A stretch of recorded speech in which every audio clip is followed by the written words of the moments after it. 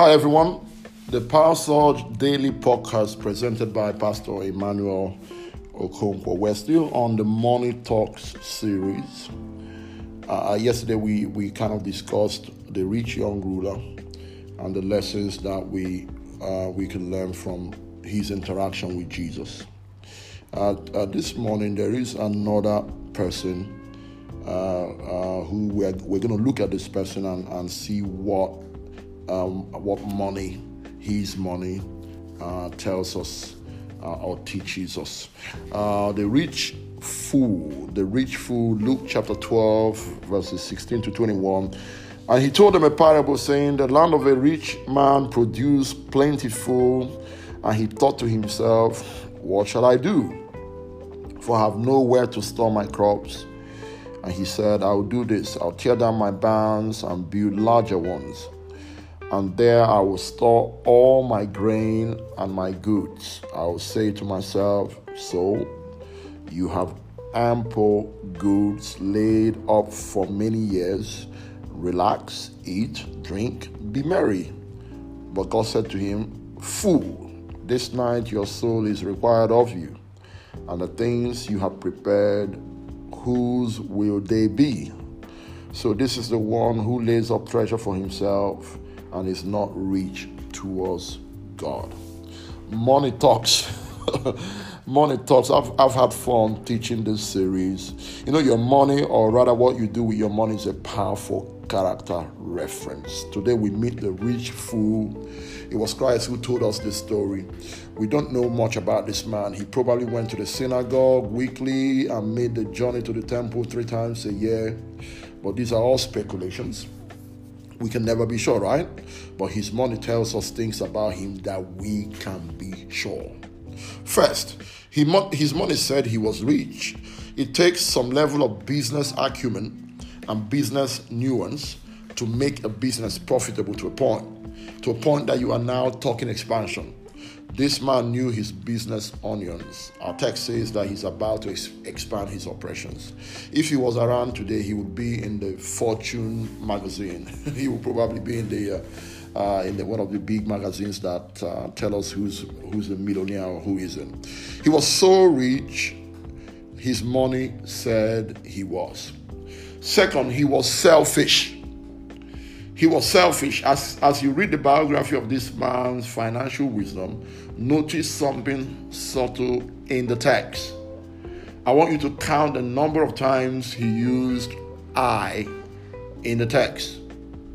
What shall I do? Have you seen the I there? What shall I do? For I have nowhere. I again. I will tear down. I again. I will store all my grains. I again. And I will say to myself, I again. How many times can one man use I in a single statement? You don't see we, you don't see us, just I, me, myself. Does he not have a family? Does he not have friends or neighbors? It looks to me that this man only thought of himself. He may have had people around him, but he lived like he was an island. He was a selfish man. His financial vision told us so. Third, he was called a fool. This is interesting. His money was the reason why he was classified as rich. That's good. But the same money is the reason why he's now called a fool. What he did with his money made him rich. What he did with the same money made him foolish.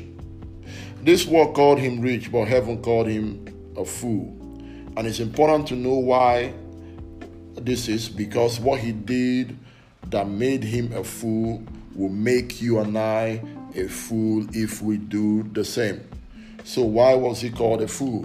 Well, the first thing is that he failed to understand the mortality of the present life. The Bible says that our lives are like grass and flowers. And the sad thing about grass and flowers is that grass withers and the flowers fade.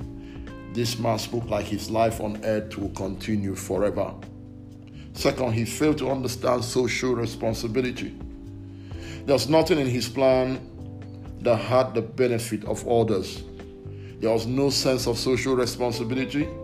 It was I. There was never them or us or we. Third, he failed to understand dependence on God. There was nothing in that plan that had God in it. We don't hear anything about thanksgiving for the increase. I was used more than 5 times, but not a single reference to God. I hope you're not like the rich fool this morning.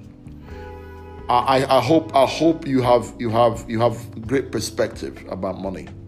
You know, the same money that could make you rich is the same money that heaven can look at you and call you a fool.